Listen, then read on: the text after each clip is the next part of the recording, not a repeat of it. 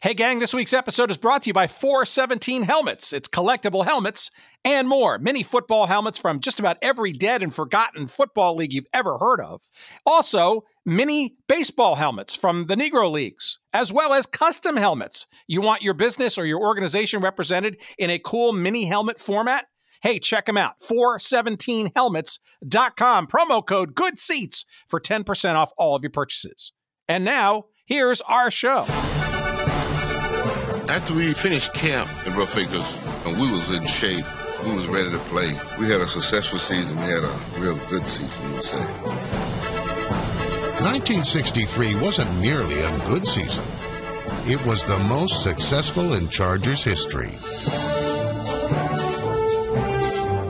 With the speed we had with Allworth and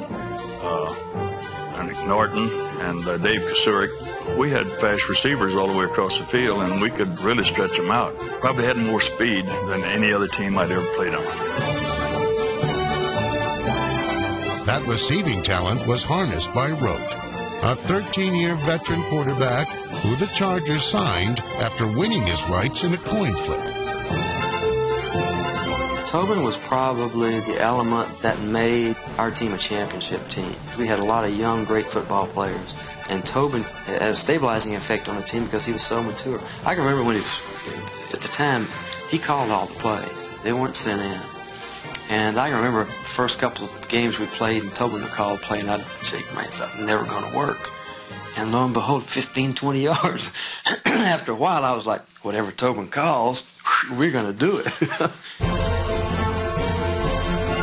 In the title game against Boston, the Chargers would not be denied.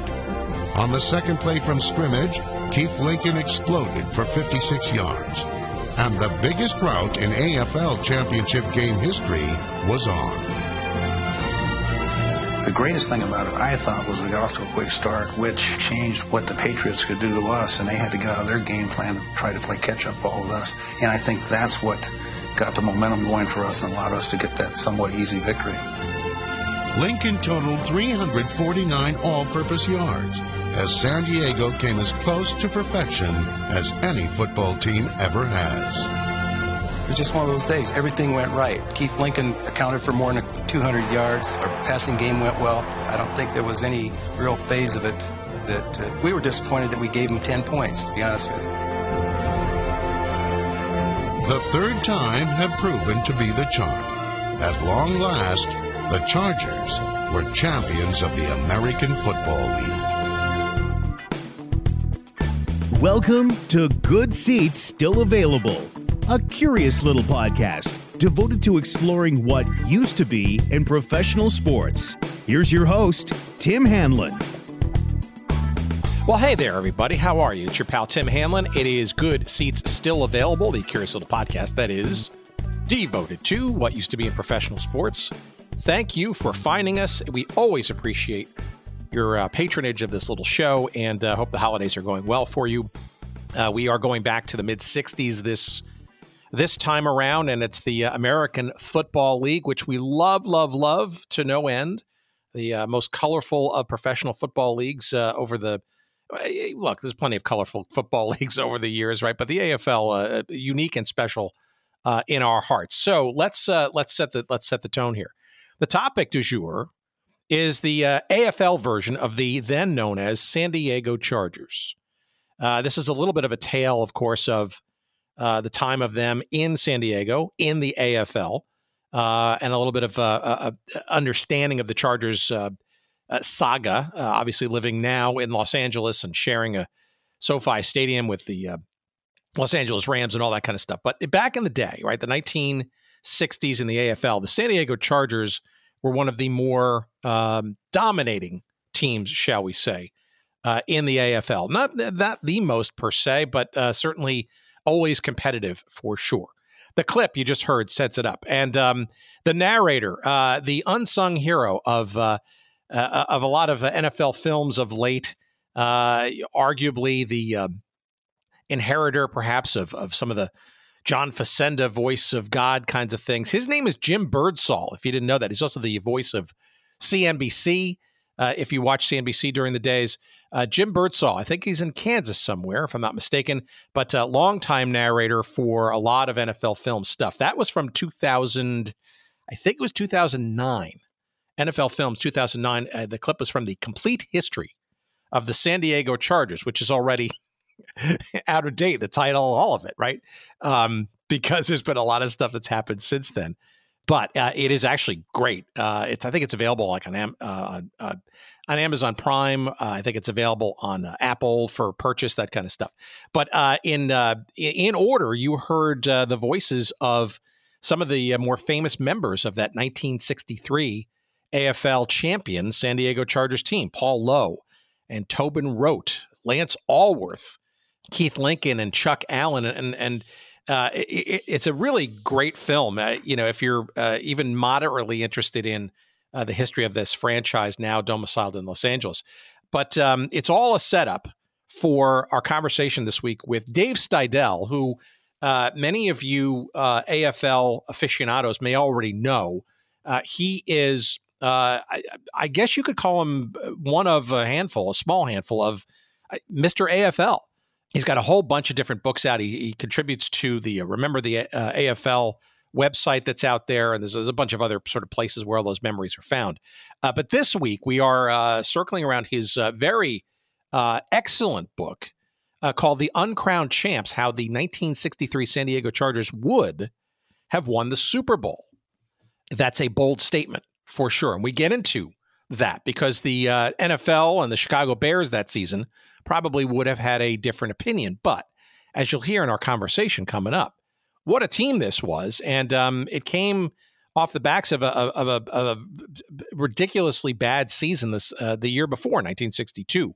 And we get into sort of how the head coach at the time, Sid Gilman, the legendary Sid Gilman, got his boys into shape in preseason and then some for a breakout year for sure. And if you're a Chargers fan of today, you'll know that was the last time, the only time, that the San Diego Chargers ever won a championship of this kind. The AFL champions, 1963. It's still remembered by this franchise, and was arguably the pinnacle of their glory days. A lot of good stuff that happened since then, for sure, on a lot of different levels, but not the championship.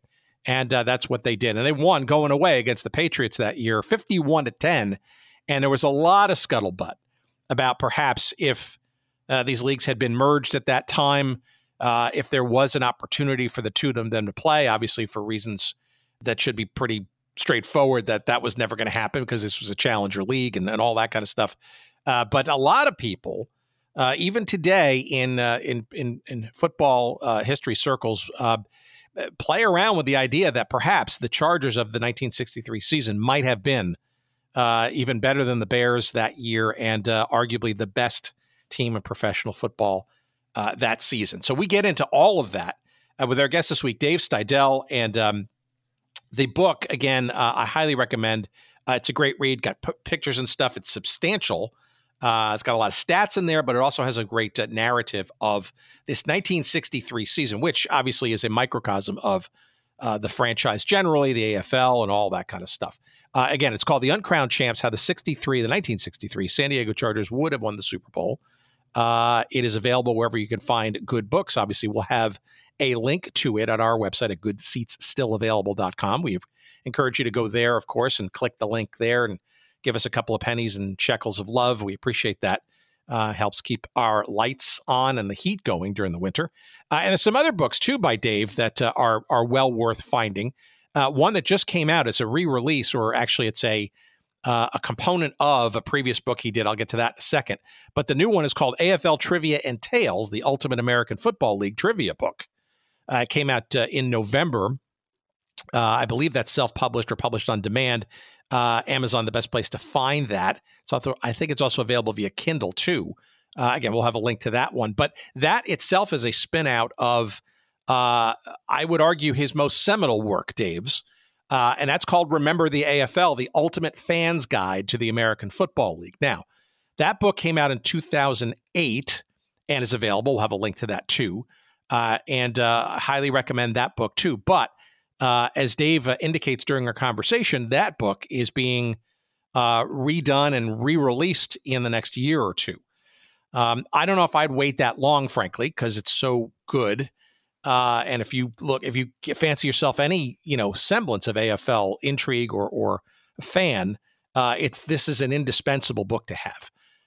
But the fact that it's coming out another year or two tells you that there is a great interest and intrigue around the history of this league. And my goodness, I'm glad it's coming back out in new and evolved form with a new chapter and all that stuff. But if you can't wait, like I can't, again, you should find that book. It's called Remember the AFL, The Ultimate Fan's Guide to the American Football League. I just said that, of course. And again, all the links to all of those books will be on our website at goodseatsstillavailable.com. Search up this episode number 300 and 29? Yes, with Dave Steidel and me. And you'll find all of that there. All right, let's get to that conversation. We appreciate the time that Dave took. I think, frankly, it's been a longer time for me chasing him down, and I'm glad we finally did it. And let's get into the AFL now with our conversation we had about a week and a half ago. Please, as always, enjoy.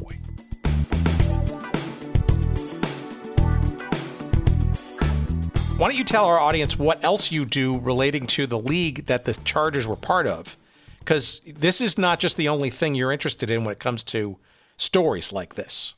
Well, I have to call myself a charter member of the fan club of the AFL back in the 60s, but I wrote my first endeavor in authoring the Remember the AFL, the Ultimate Fan's Guide to the American Football League back in 2009 after being influenced by a website by the same name, Remember the AFL, run by a gentleman named Ange Caniglio up in Buffalo, New York. And I'm sorry, this is remembertheafl.com, correct?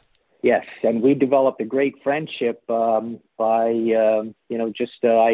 would write him, emails about where he found all his information, who he was, and blah, blah, blah. And we got into phone conversations about it. And interestingly, I think the first time or two that I spoke to him, he was in the hospital for some procedure, and he was looking for, something to do while he's laying in bed. And he asked me to send him whatever transcript I had at the time of writing the book. And he just raved over it and said, "You got to go on, you got to finish it." And he had a lot of contacts with the former players, being I think the number one fan in Buffalo, and then people on his website. And he put word out to some of the players, and the players started to contact me and, told me that, hey, you got to keep writing this. You got to keep going. You got to finish it. You got to bring it back, bring the whole league and us as players back to life and let everybody know what it was like. So with that, I got in touch also with a guy named Todd Tobias, who was at one time a intern for the Chargers and was in charge of putting together their archives and chronologically what happened year by year and straighten out their files. And he gave me a lot of help. It just went from there. And he has a blog called Tales from the American Football League that I started to just write a couple short stories of players and incidents that happened in the league, and he published them. And, it's just AFL all the way. So let's back up a step then. What is it about this AFL that even intrigues you in the first place before we even get to the specifics of this story? Well, I was 9 years old when the league started back in 1960, and I live in the Philadelphia area. Back in those days, the NFL would not allow any home games to be televised. And I didn't have a radio strong enough I live about 50 miles northwest of Philadelphia, and I couldn't get the Eagles on the radio. So wanting to watch football on a Sunday, the only thing that was on was the American Football League, and many times had a 1 o'clock game and then a 4 o'clock game from Texas or California. And it just intrigued me. It was playground football. It was, long passing and wide open offenses and, new uniforms and new helmets. And, I was able to watch those games every week, but only the Eagles when they were on the road. So, that's what got me going on it.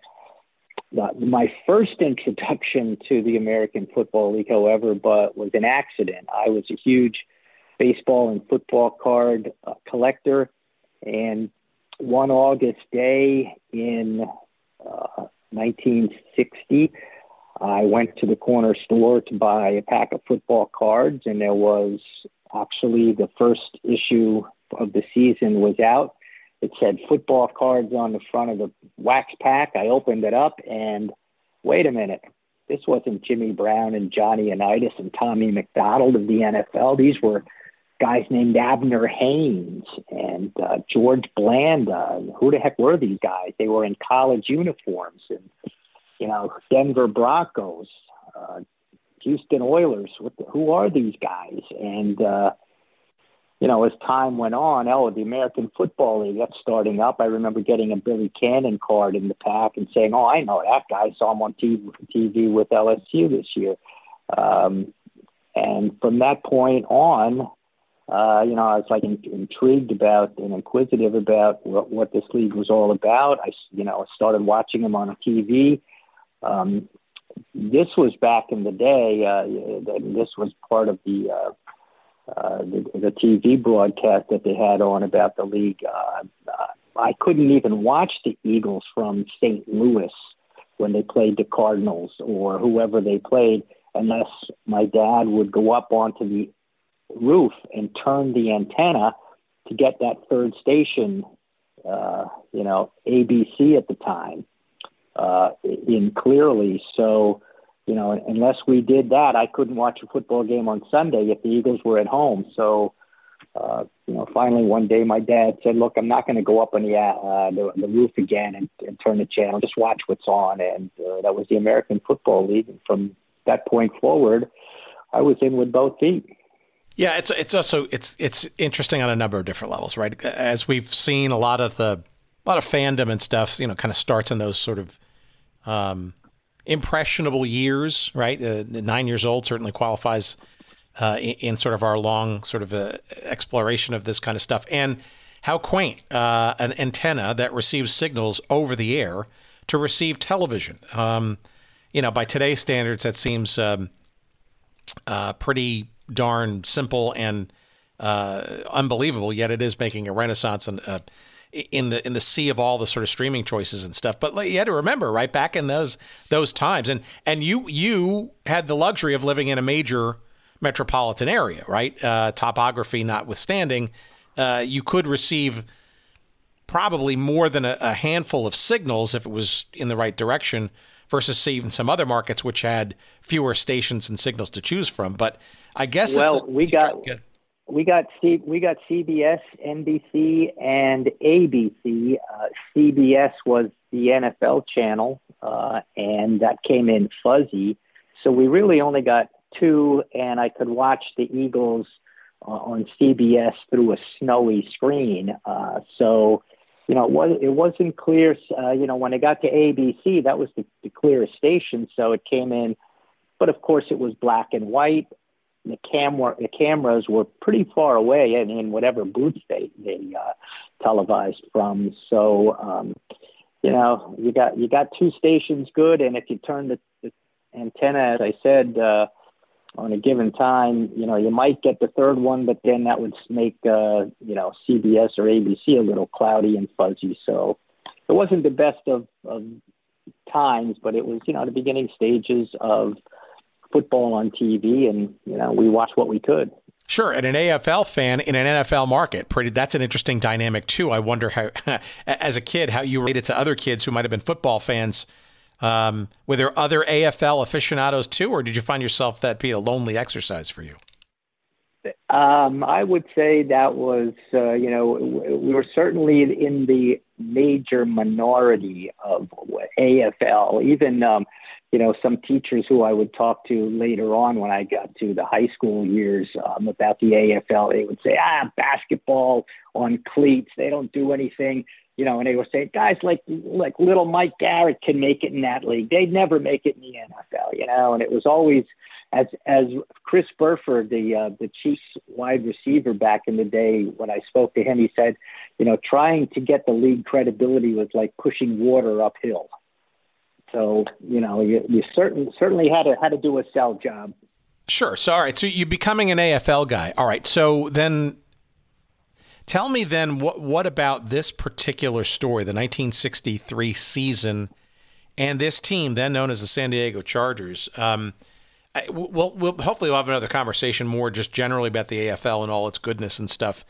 But I'm really intrigued as to sort of why in your adult years, as you think about things to write on, recollect, focus your energies towards, why this team in this season, amidst this AFL thing, which was, 10 years of interestingness on a larger scale?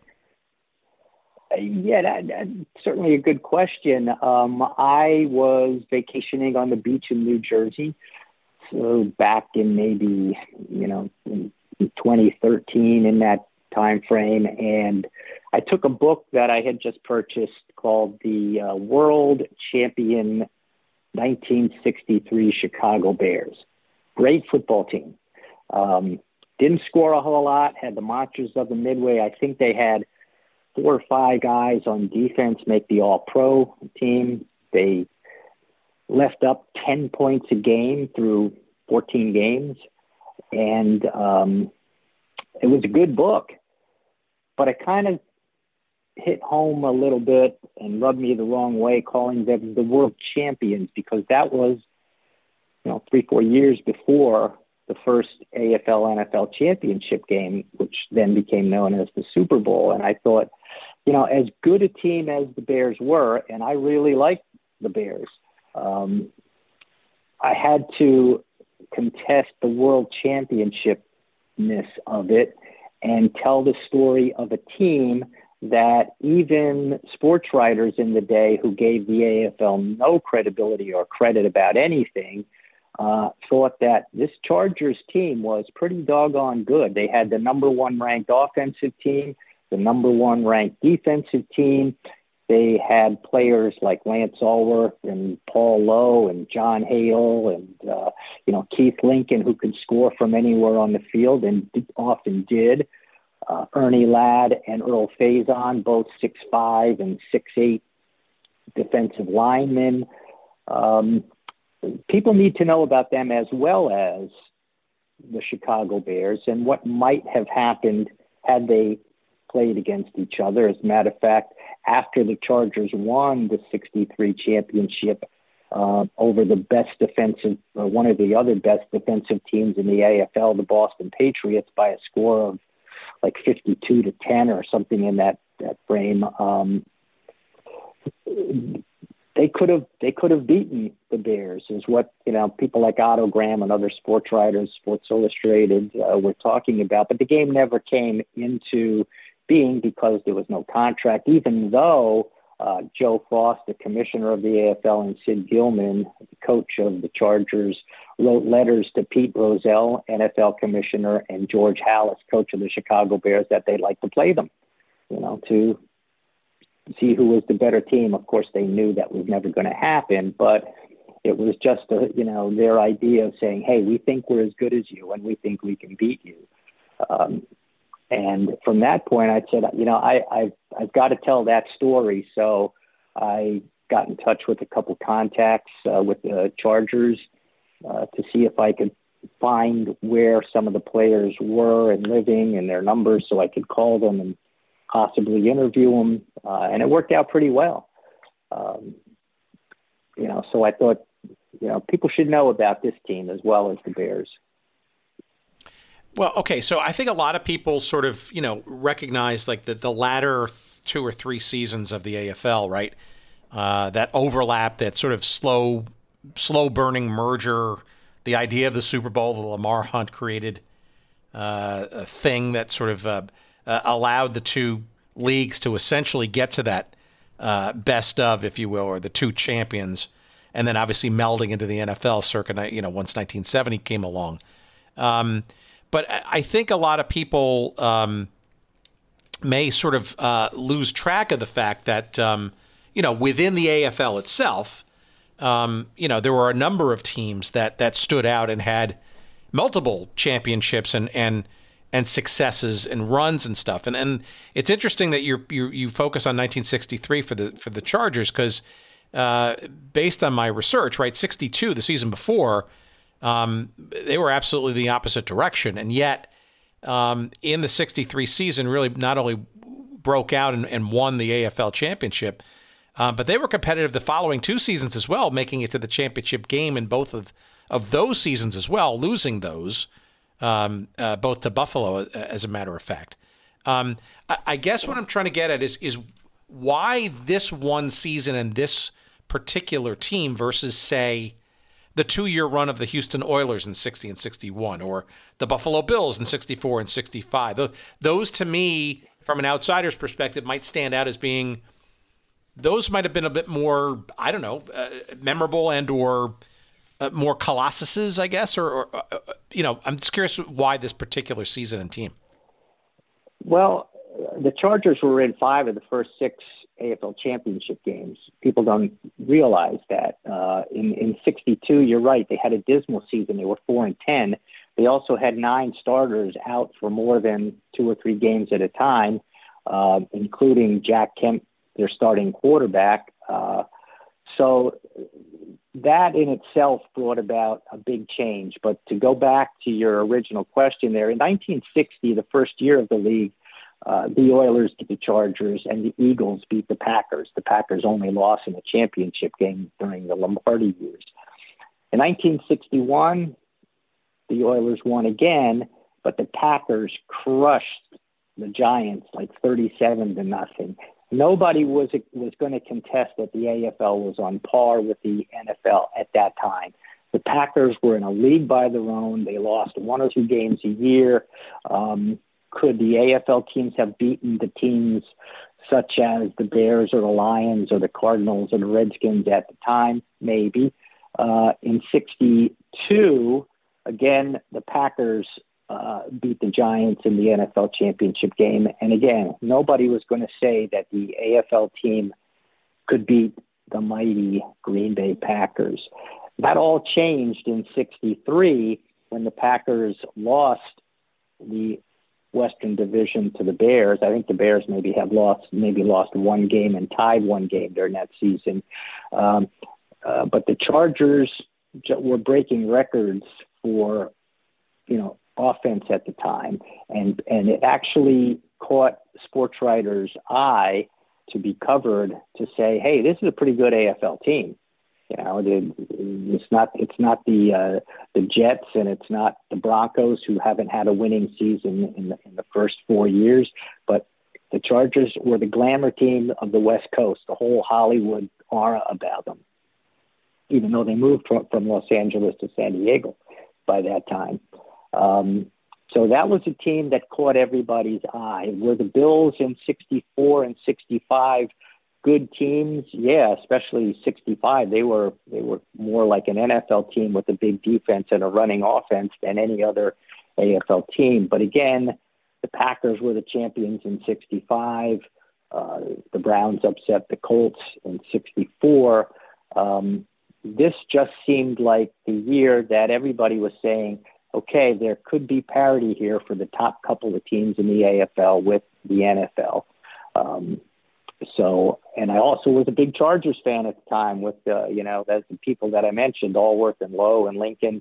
I wanted to highlight those guys and that team that I followed during the 60s all through the 60s, and let people know, how good the Chargers were and might have come about had there been a championship game at the time.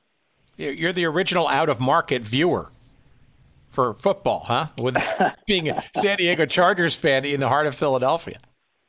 Well, again, the AFL had that 4:00 game on, and they wanted to show the best teams. So the Oilers were on a lot from Texas. The Chargers were on a lot from, because they were the best team out there. The Raiders hadn't come around yet. They were the dominant team in the latter years, but in '63, they were still just coming into their own as a draw. So San Diego and Houston were usually the 4:00 games that I was able to watch.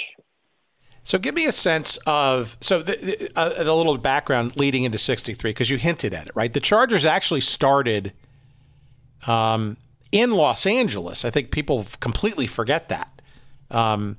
They do. Season, right? Yes.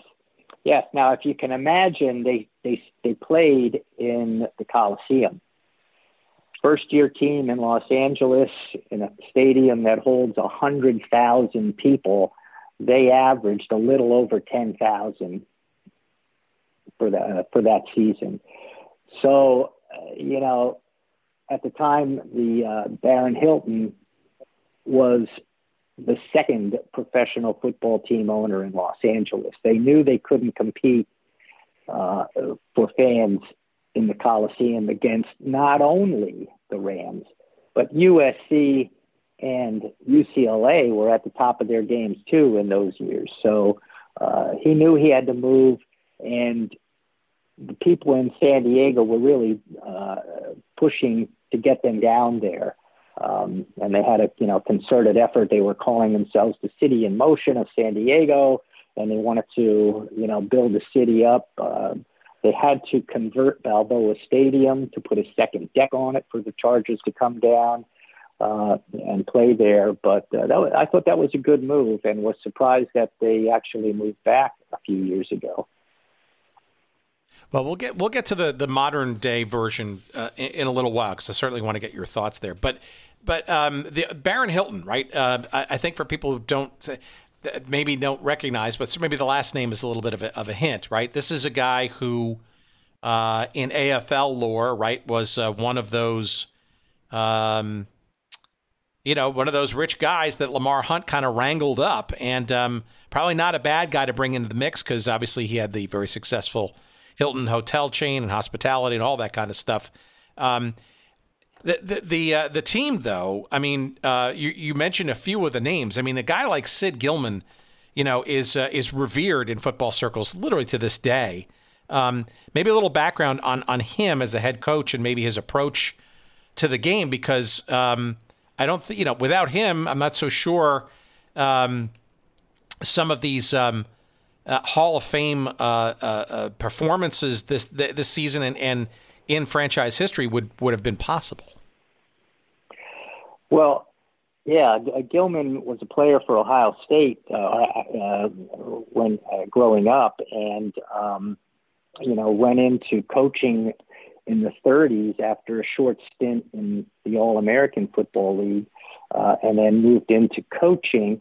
And he was really getting a lot of attention for his offensive schemes. For example, at the time, a tight end, people were playing with two tight ends.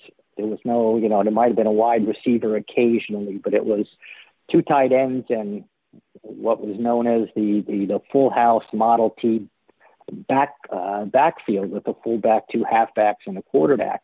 So the tight end was a blocker. He was just a guy at the end of the line. But Gilman started to push them out for passes. At the time, if you had a 2 or 3 person scheme play with receivers going out, that was a lot. Well, Gilman was sending 5 players out. His 2 tight ends, 1 or 2 of the backs, maybe all 3 of the backs. And he was really pushing a lot of passing. As a matter of fact, as a young coach, people were coming to his lectures and his practices to see what he was doing, because he was getting a lot of notoriety with his teams starting to win when he took them over. So, through the evolution of that, the Rams, who were one of the star teams of the 50s, started to have a downfall, and they were looking for a new coach, pushing for a lot of retread coaches who had been for one team and fired and looking for work. But The ownership of the Rams took a flyer on Gilman, and he made it to the championship game his first season there in '57. But by '59, he had kind of worn out his welcome, and they were starting to lose, and he ended up, being fired himself. And to his good luck, with the AFL starting out and having somebody in their back door right there in Los Angeles to come to the Los Angeles Chargers was like a no-brainer. So he brought his whole staff, which included people like Jack Faulkner, who went on to coach the Denver Broncos, people like Chuck Noll, who went on to cover, get some rings in Pittsburgh, and also Al Davis, who went on to own the Raiders after, building them into a Super Bowl team. So, he knew what he was doing. And even years after he retired, was the offensive guru for the Eagles in 1980 when they went to the Super Bowl.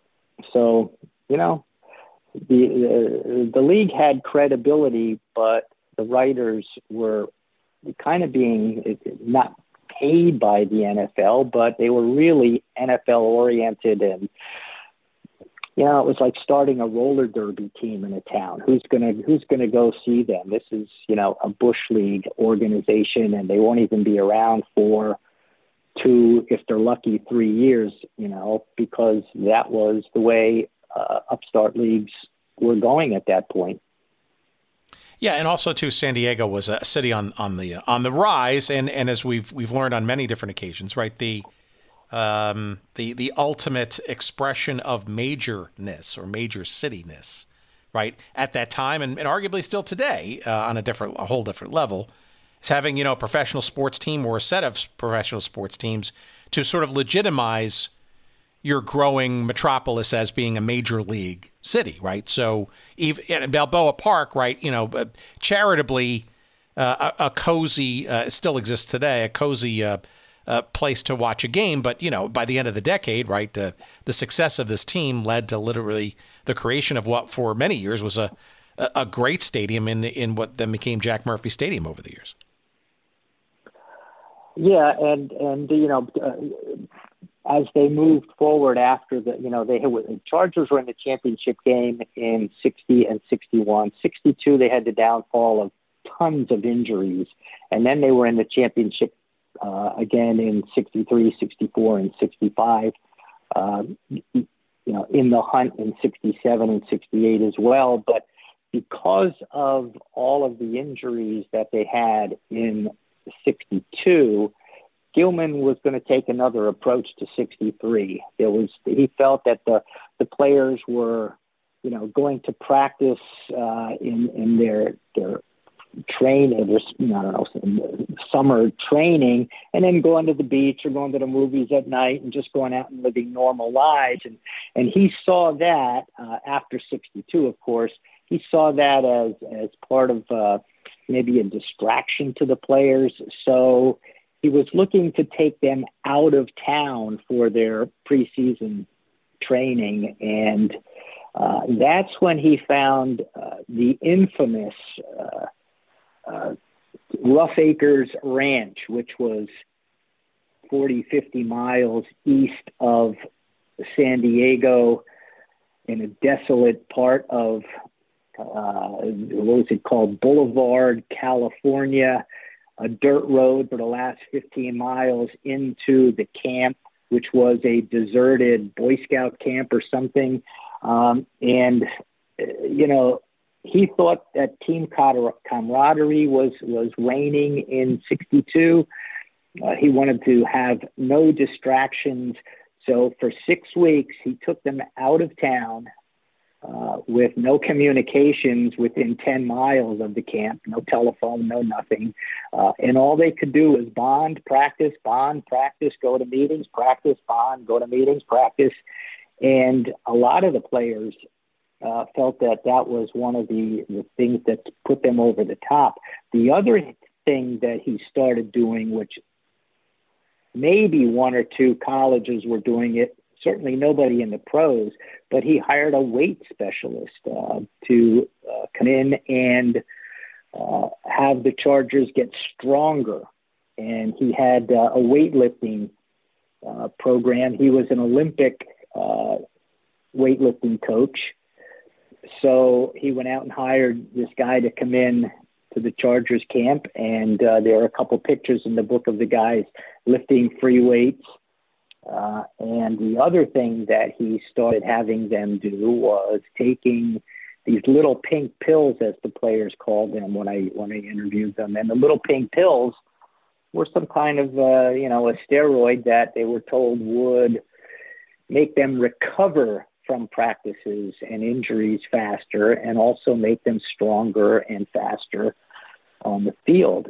Steroids were very little known back in that day. Certainly they were not illegal back in those days, but again, those were the things that the weightlifting and these little pink pills, which there's a picture or two in the book of the players eating at the commissary with little bowls, and you can see the pills inside of the bowls. And each player was required to take a pill at I think it was 2 or 3 of the meals per day. Now, a lot of the players didn't know what they were and didn't even ask what they were. They either took them or they spit them out, as some players told me they did, because, one of the players got a hold of a doctor and asked what they were. And, the doctor, not really knowing a whole lot about the pink pill back in those days either, said, well, they're going to give you, your breasts are going to be enlarged and you're going to look like this and that and stop growing hair. And there wasn't a lot of research about the stuff at the time. So, some of the players spit them out. Some of them didn't. They were certainly fined if they were found out not to have taken it. I think one of the players told me one time that, back in these days, for exhibition games, as they called them back then, they got $50 a game. And one time he went in to get paid, and Coach Gilman said, rumor has it you're spitting your pills out. I'm fining you $50. You didn't get paid for last week. So, times have changed a bit. So do I have this right? It was essentially compulsory at the beginning, but players kind of over time during preseason kind of revolted or pushed back on it, and it became more voluntary. Is that right? Well, after 3 or 4 weeks, the players got together and had a meeting with the coaches and said, look, this is what we know about it. You haven't told us much about it. Some of us are not going to take it. Others, if they choose to, that's up to them. But they stopped making it compulsory. After a few weeks, one of the players who was a rookie in '63 said, hey, look, I was coming out there to make a team. I was a rookie. I had a challenge to get a spot on the team. And I wasn't going to say, no, I'm not doing that in management's face. So I just did what I was told to do. And, he said, if they told me to get a haircut and shave my head and do everything else, he said, I was doing it because I wanted to make professional football, and this was my only chance I was going to get. So, yes, in the beginning it was compulsory, but after a few weeks they kind of lowered their regulations on taking them. And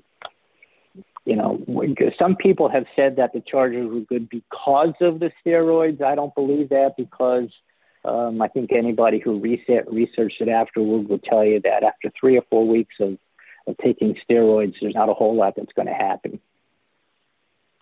Intriguing. Well, it's certainly that's really interesting. And you go into the book in some fairly good detail about sort of, I guess, the tone, I guess, which was set up. I mean, there's some great pictures in there too of like what life on the ranch was and all that kind of stuff. I mean, that sounds like, that sounds real old school, right? I mean, it's like we're going to cut you off from everything else. By the way, we also we got a system, including pills. It seems like I'm gonna call it a cult per se, but clearly it seems like a well thought out plan by the coaches to create some kind of dynamic where, it's almost like basic training, if you will, versus a preseason. Yeah. And a lot of players, a few of them did say it was like being in the Marines again, which they thought was a good thing. The other thing that Gilman did with his team was to integrate them and not worry about what religion, color, college differences they had. He said, look, if you're an offensive lineman, you're gonna room with an offensive lineman who I tell you you're gonna room with, and that's gonna be it. There's gonna be no discussion. And the players actually said that helped them get together too, because they could, they were living with each other side by side. It was, African-American player and a white player in the same room. It was, maybe a Jewish guy and a Catholic guy in the same room. But that kind of stuff went by the wayside. It was, we're the Chargers. That's who we are.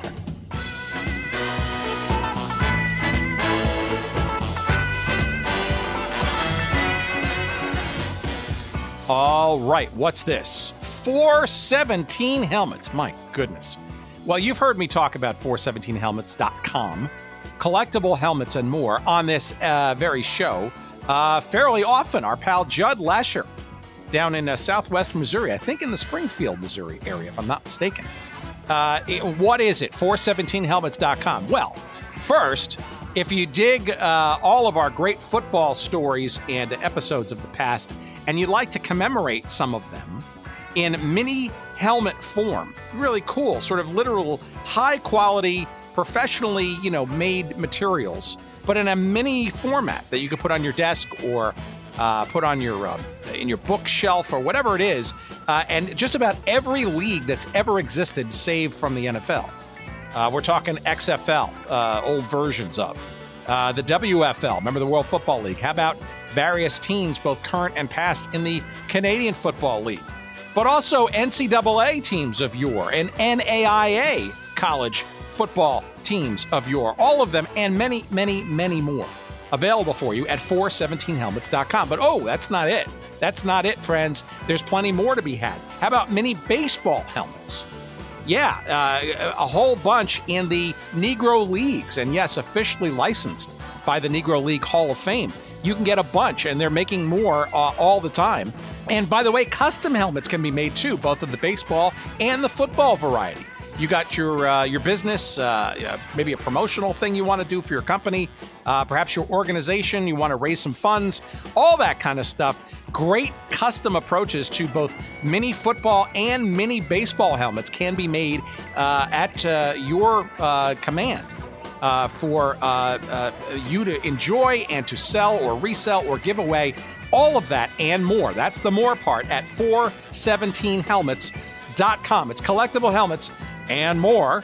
And we've got a promo code for you, too, for whatever you purchase. All of them, all of your purchases, 10% off all of those when you use the promo code GOODSEATS. Again, promo code GOODSEATS for 10% off all of your purchases at 417helmets.com. Thanks, Judd, and thank you all for listening and trying them out.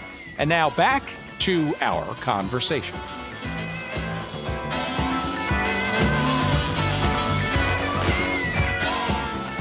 How about some of the players?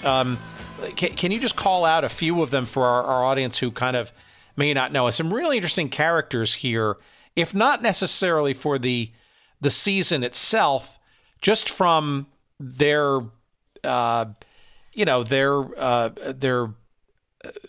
the things that they did afterwards or for other teams, or like a Paul McGuire, for example, is a name. I remember literally from watching ESPN and USFL games and stuff as a broadcaster, but he was a punter for this team, not necessarily a good punter per se, but some really interesting characters on this team, both play-wise as well as personality-wise. Yeah, well, Paul McGuire was the punter. What people maybe forget about is, the average punt back in those days was 35 yards. Now you see guys booming on 50, 55. A couple of the players on defense have to be pointed out. Ernie Ladd, 6'8", 300 pounds. He was the biggest guy around. You couldn't find anybody, even Big Daddy Lipscomb for the Colts, who was a defensive tackle, wasn't as big as Ernie Ladd.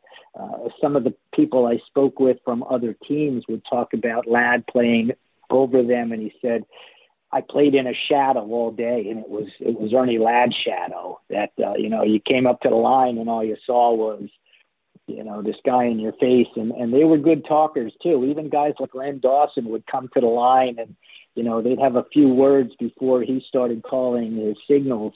And as a matter of fact, Hank Stram started the moving pocket where Dawson was able to roll out with the pocket rather than take his 3 or 5 step drop because of the Chargers, Earl Faison and Ernie Ladd chasing him so much into, straight back drop. He made them run a few more steps before they could get him.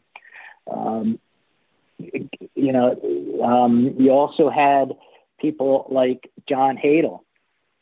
John Hadel was a rookie in '62, right out of Kansas. And by the way, I'm sorry, let me interrupt you for a second. It's so funny because you look back at John Hadel. I don't think I've ever heard anybody in our explanation ever refer to John Hadel as a rookie. Right? In my mind, he was always like 45 years old and whatever. But it's comical to me that you say that. But of course, got to start somewhere. Well, John Hadel was a backup to Jack Kemp. Jack Kemp broke his finger like a first or second game of the season and was put on, injured reserve. And for some odd accounting error or, whatever happened, he injured his finger and actually was picked up on waivers by Buffalo. So they were, the Chargers were with John Hadel. Now, John Hadel told me that the best day he ever had as a passer was a Kansas practice when Don Klosterman came to scout him. John Hadel was a running quarterback, but this day, for some reason, they were having passing drills, and he said he was throwing out of his mind, and that's what made the Chargers draft Hadel as a quarterback. I think in his senior year, John Hadel threw 13 passes for Kansas.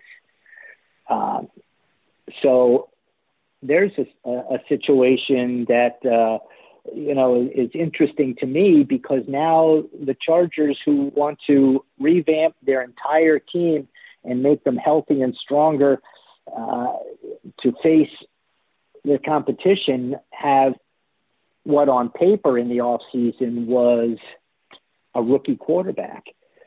But Tobin Rote, former Detroit Lions championship quarterback, along with Bobby Lane, had left the Lions through a salary dispute to go to Canada, and he was looking to retire, but he was playing for Toronto at the time, and the AFL teams had a territorial rights to anybody who was available off the waiver wire. So Rote was destined to be a Buffalo Bill by rule of the AFL, but now they had the former Charger quarterback Jack Kemp and didn't want to pick up Rote. So there was actually a coin flip to see who was going to get Tobin Rote to come and play for him. The only two teams that wanted to go after Rote as a free agent, since Buffalo didn't want him, was Denver and the Chargers. So they met one day in February in a Hilton hotel, of course, and they decided that whoever won the coin flip would have the rights to Tobin Rote. And everybody wanted him. He was a 33, 34-year-old veteran quarterback with championship credentials.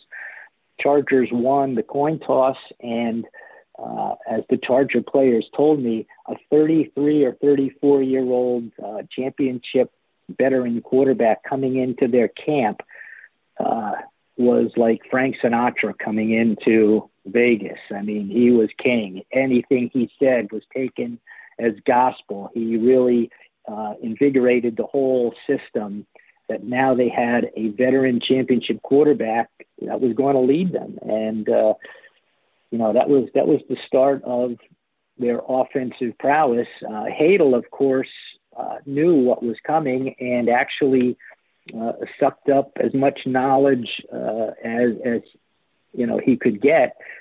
In '64, of course, Rote had bursitis in his arm and only played half the season, and Hadel used what he learned in '63 to be the champion, Western Championship quarterback in the championship game for the Chargers there. So, it was interesting with the dynamics there too, with the old guy, the old veteran coming in to teach these young players who were, most of them 25 and under. You had Paul Lowe, who was working in a post office when the AFL started. That's where he was drafted from. You had Keith Lincoln, who, was an All-American. Lance Allworth, of course, was injured in '62. He caught about 10 passes and was injured after he was fooling around in a practice and tried to kick a field goal and tore a hamstring, and he was out for the season. Several players. Ron Nix, who was a Hall of Famer, was on that team. Just a good bunch of players who many would not have known about if the AFL didn't come into existence, because they weren't being given a chance. Tell me how the season generally progressed. We don't have to go game by game, but I'm just I think it's also helpful to remember that the AFL, right at this time, '63, and for most of its life, for that matter, I think 8 teams, right? So we're talking sort of an extravagant playoff system. So 2 divisions, a Western Division and Eastern Division, and literally the 2 winners of those divisions would play in the championship game. That was it, right? So, but it looks to me, though, that the Chargers their nemesis was really, for most of the season and right to the end, was the Oakland Raiders for the Western Division, right? Yes, for the Western Division. They were coming off of, I think, maybe a 1-12 season in '62 when Al Davis took them over, and that's when he put them in the silver and black and created the pride and poise boys, as he called them, and he turned them into, I think they were 10-4. The Raiders were 2 of the 3 San Diego losses that year. The Raiders did not lose to the Chargers in '63. And a funny story was when the Chargers were in Oakland to play the Raiders late in the season. If you ever saw pictures of Frank Buell Field, they used to call it the erector set, because it was something that was built on a public park waiting for the Oakland Coliseum to be built and finished. Prior to that, the Raiders played in San Francisco in either Kezar Stadium, where the 49ers played, or Candlestick Park, where the baseball Giants played. So they really didn't have a home until this Frank Buell Field was built. And Art Powell, their split end, told me a story that the Raiders were playing the Chargers in Frank Buell Field, and it went into the 4th quarter, and they were losing by, I think it was something like 34-10 in going into the 3rd quarter. And the stadium, people, of course, were starting to leave. And all of a sudden, within 3 minutes, the Raiders scored 3 touchdowns. And Powell told me that you could hear the screeching of tires on the highway, which you could look into the stadium from, screeching their tires to turn around to come back to the game. The Raiders ended up winning that game by, I think 38-34. But the Raiders were a good team and starting to become one of the better teams in '63. The Chargers did beat them out by, I think, a game or 2. And yes, they went on to play the Patriots in the championship game. One interesting side note was they played that game a week later than it was originally scheduled for. Do you remember why? I'm guessing it was because the season had to be delayed a bit because of the assassination of President Kennedy earlier in the season. That is correct. The AFL did not play the Sunday after the assassination, the NFL decided to play and took a lot of heat, especially Pete Rozelle for not, paying respect on the weekend. But yeah, they played a week later. Going into that game, it was a pretty much of a toss-up because the Patriots were a huge blitzing team back then. They would blitz maybe 40% of the plays back there. They had a great defense, always led the league in fewest yards allowed rushing. So Gilman came up with a great game plan. The only way he thought he could stop the Patriots from blitzing was to use motion. So on most of his plays, he had either Lincoln or Lowe, his setbacks, moving in one direction or another. Now, when that happened, one or two of the linebackers had to take them because, there were only 4 defensive backs. They all played pretty much man-to-man 90% of the time. Nobody ever thought of using a nickel or a dime formation back in those days. So the linebackers always covered the setbacks coming out of the backfield. And so he decoyed them a lot with motion and trap plays. I think on the first or second play of the game, Keith Lincoln ran for like 75 yards for a score, and just stunned them right away. So it was a great plan by a great coach against a really good defensive team. Do you think anybody saw how good they were coming out of preseason, or given what had happened the season before in '62? I think because in 60 and 61 they were the Western champions, and everybody knew what happened to them in 62. Nobody said the bottom fell out of the Chargers. They just said a lot of injuries, especially losing their quarterback. Paul Lowe broke his leg the first play of the exhibition season, and they lost him for the year. That was their best deep running threat. So they all knew what was going on. They knew the Chargers would be back. The new Kansas City Chiefs were a team that was probably the team that if anyone was going to beat them again, because the Chiefs were the Dallas Texans, who became the Kansas City Chiefs, won the overtime game in 62 for the championship game. And, the Chiefs were still a good team. Matter of fact, I think they won their first game in Denver, first game of the season, like 63-3 or something like that. So they were a challenge, but they turned into a 500 team that year. And the Chargers, I think the Chargers might have won their first 11 or 12. They were like 12-1 or 11-1 at some point in the season. Their front four was so good that Sports Illustrated, this was back in '62, was going to write an article about what they were calling the fearsome foursome of the San Diego Chargers. But then injuries came and they started to lose a few games. So the article never appeared in Sports Illustrated, but they started calling the Rams the fearsome foursome with Rosie Greer and Deacon Jones and, Merlin Olsen. So, the Chargers were a really good team that I think they went 2 or 3 years without losing a preseason game. And they didn't lose for a while. I think they ended up, 11-3, I guess it was. All right, take me to the championship game. This was against the then Boston Patriots, and it's interesting too because what I didn't realize, I just remembered is I guess the question really is: Did Boston? I mean, so Boston and Buffalo tied in the Eastern Conference 7-6-1 that season. It almost seems to the outsider revisionist here that.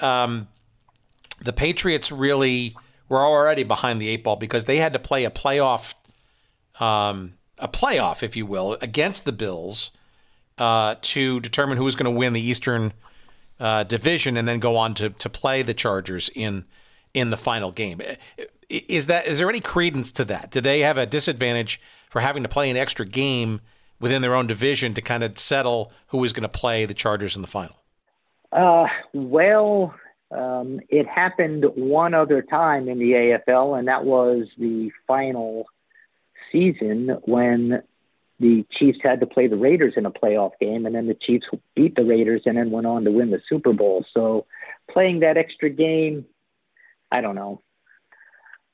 They played it in the snow. I know that. It was a couple inches of snow on the ground when the Bills and Patriots played. So there wasn't much offense.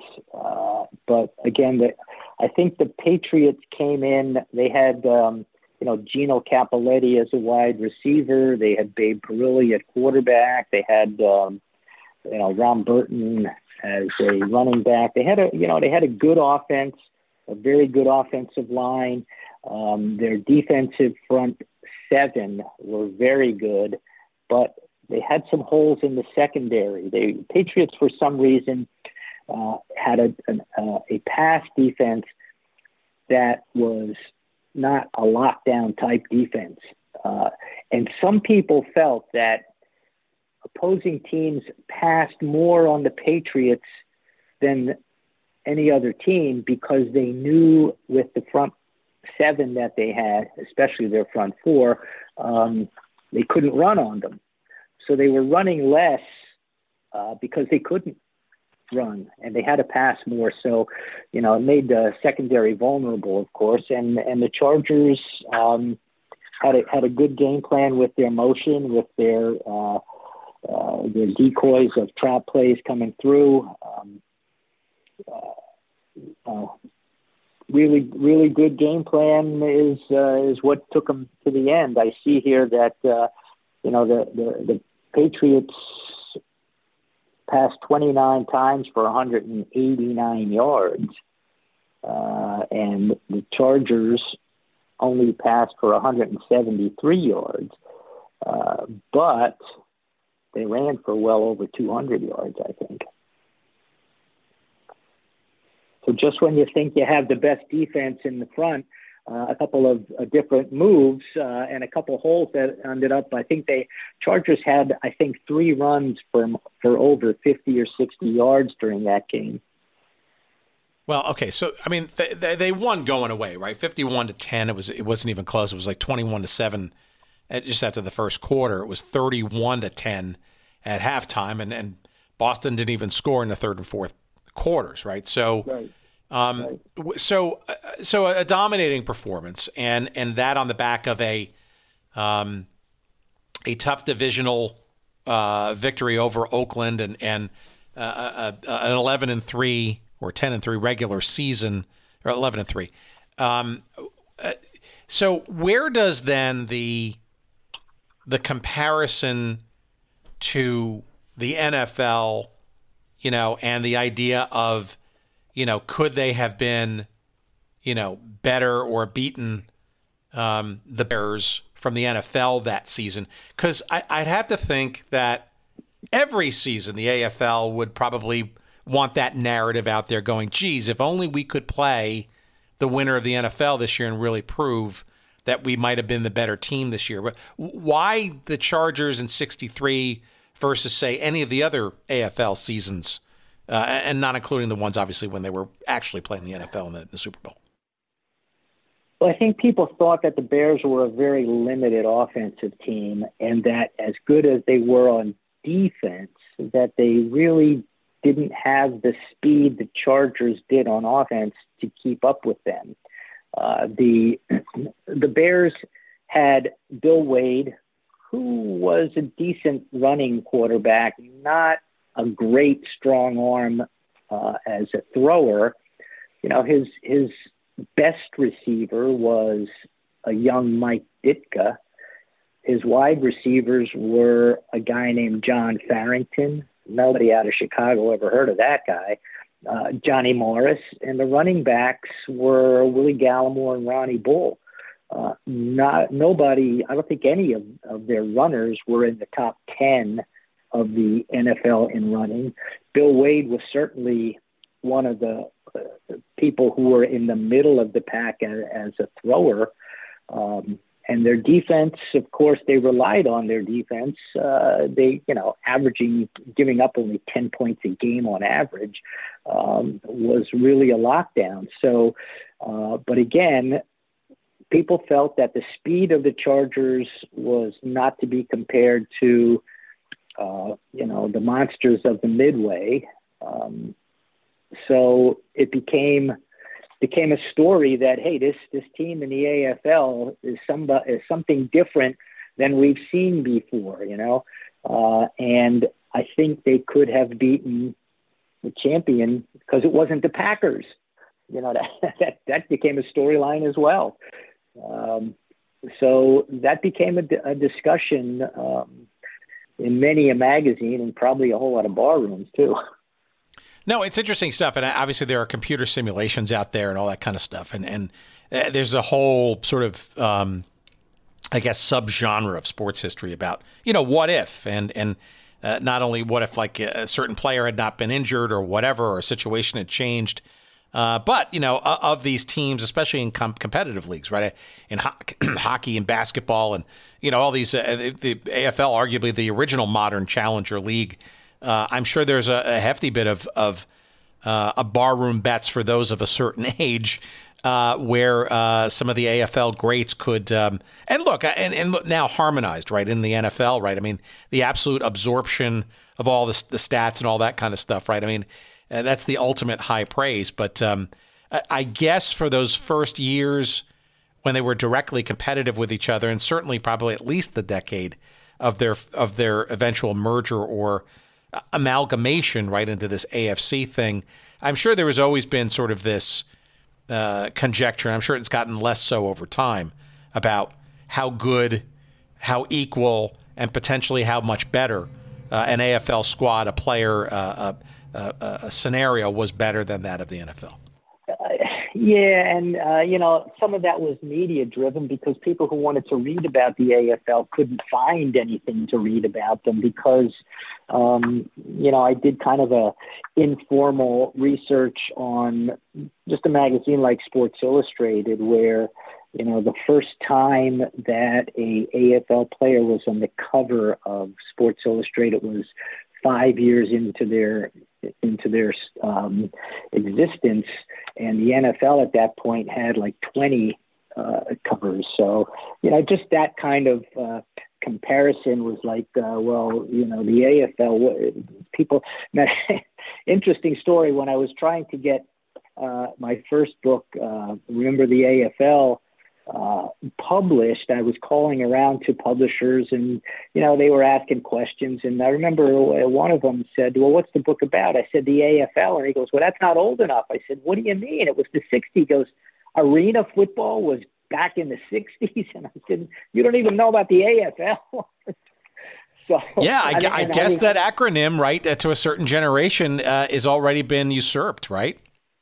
Yeah, well, I was on a radio show a couple of years ago when the Chargers book came out, and I started talking about the history of the AFL. And, the host of the show, I mentioned that the Chargers were going back to Los Angeles, and they said, what? The Chargers started in Los Angeles? So, the people just didn't know about the American Football League unless you were in, like myself, I guess, in the, renegade league, something new, something wide open. And again, a lot of people felt that, the wide openness of the AFL brought in a lot of younger fans compared to still the 3 yards in a cloud of dust. I remember reading a quote by Vince Lombardi by saying, football is a man's game and it's a knockdown game. And unless you can run, you're not a real football player or a football team. Gilman and some of the other AFL coaches came in and said, we don't want to give you the same thing the NFL has because they're successful, they're good. We're going to give you a different product and we're going to pass. And, it became known as, basketball on cleats to a lot. But just to give you some statistics here, In 1960, the passing attempts for the NFL were 26 a game and the AFL 33 a game. The running in 1960 was 32 a game for the NFL and 30 for the AFL. So it wasn't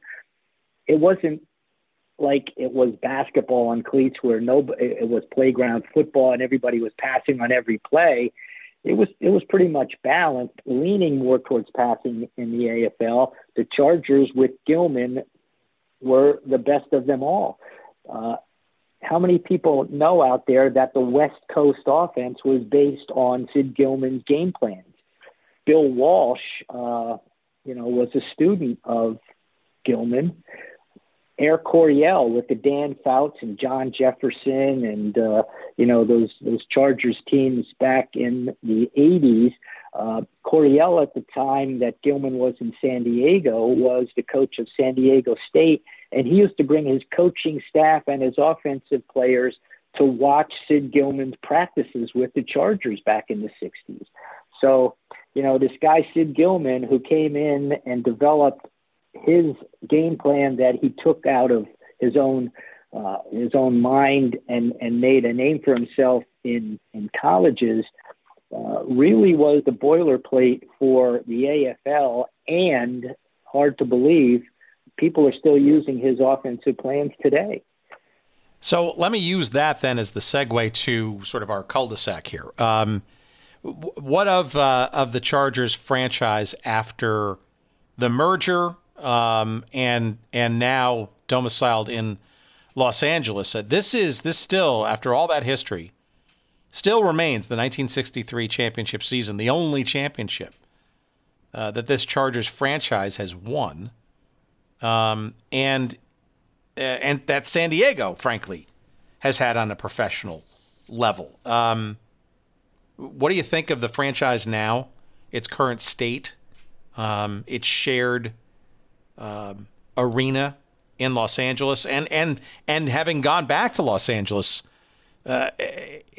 under odd and strange circumstances and ownership? Any thoughts about the modern day version of the Chargers? And by the way, how much reverence have they given to this championship season? That's a good question. I don't see the Chargers enough to know anything about what's going on with them.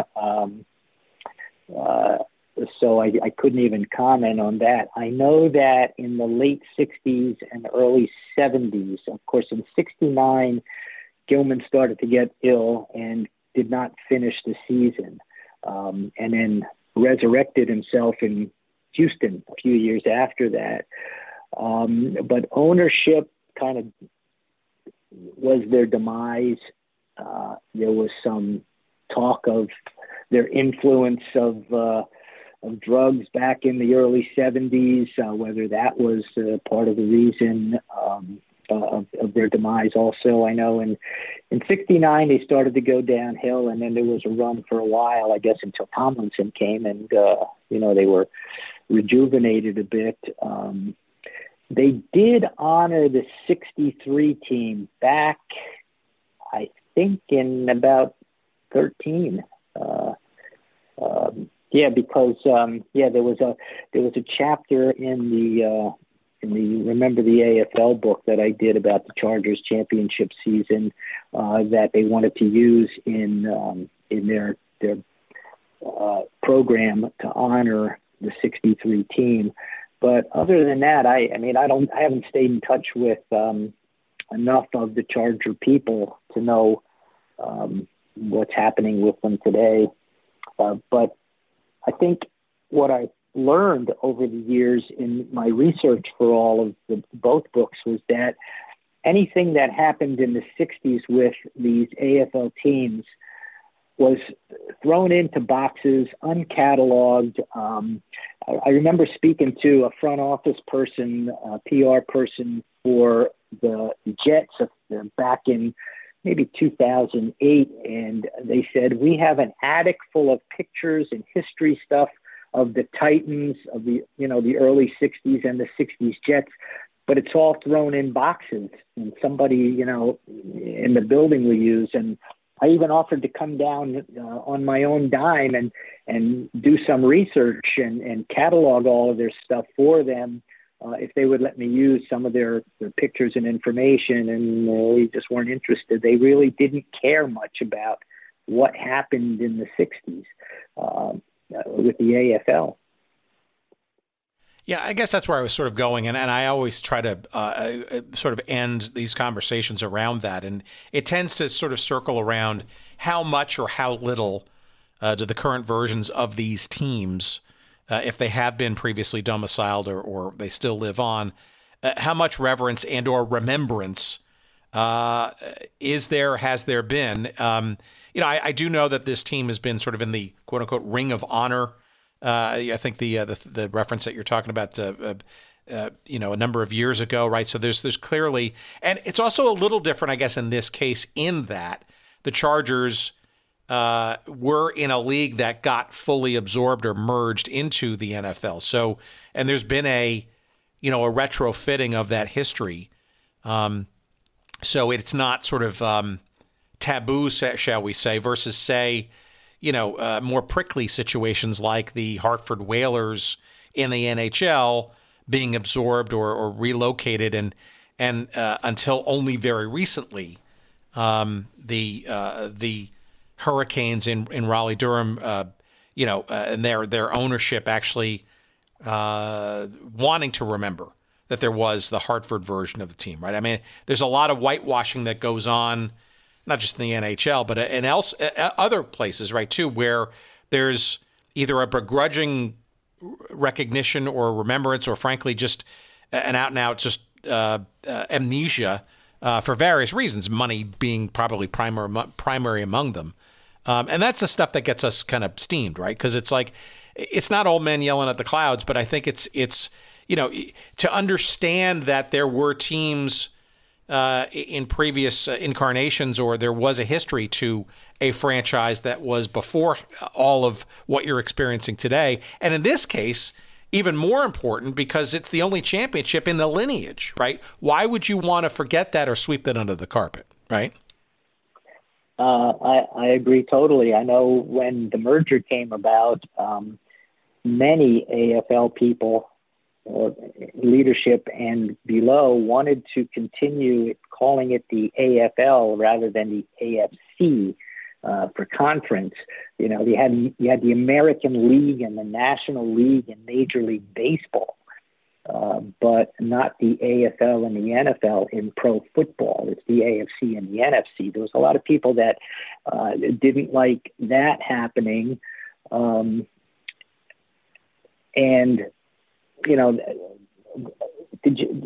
when there was a merger also, I'm kind of going in a different direction, but the AFL had to pay the NFL $18 million to be absorbed, kind of like a membership fee. Moving to San Diego, becoming who they were, the San Diego Chargers. Remember that in 60 and 61, the Chargers lost the championship by a touchdown or less. In 64, they played the Bills without Lance Allworth, who got hurt in the last game of the season against the Raiders. They had their quarterback Tobin Rote with bursitis, so they were, putting him back in occasionally. Keith Lincoln, with the hit from Monty Stratton, which they call the hit heard around the world. He almost buckled Lincoln in half with the tackle and put him out, after the first quarter. So, there was a lot of people there who said, if they would have had Allworth and Lincoln for the whole game and Rote with a strong arm, it would have been a different turnout, possibly. And then the next year in 65, they got shut out by a really, really good Buffalo Bills team. The Chargers, why didn't they win it anymore? Could have been a different whole story for them, being the team that the Packers were in the 60s. Could have been the dominant team. As it was, they got into more than their share of AFL championship games. Unfortunately, that one team was all they could take away from it with them.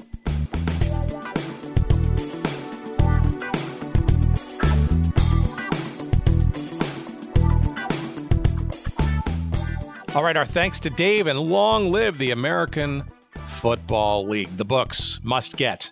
Let's start with the seminal work that is available now and is going to be redone in the next year or two, but get the copy now, enjoy it, and you will be glad you did. It's clearly this indispensable history of the AFL. It's called Remember the AFL, the Ultimate Fan's Guide to the American Football League. It is available wherever good books are found.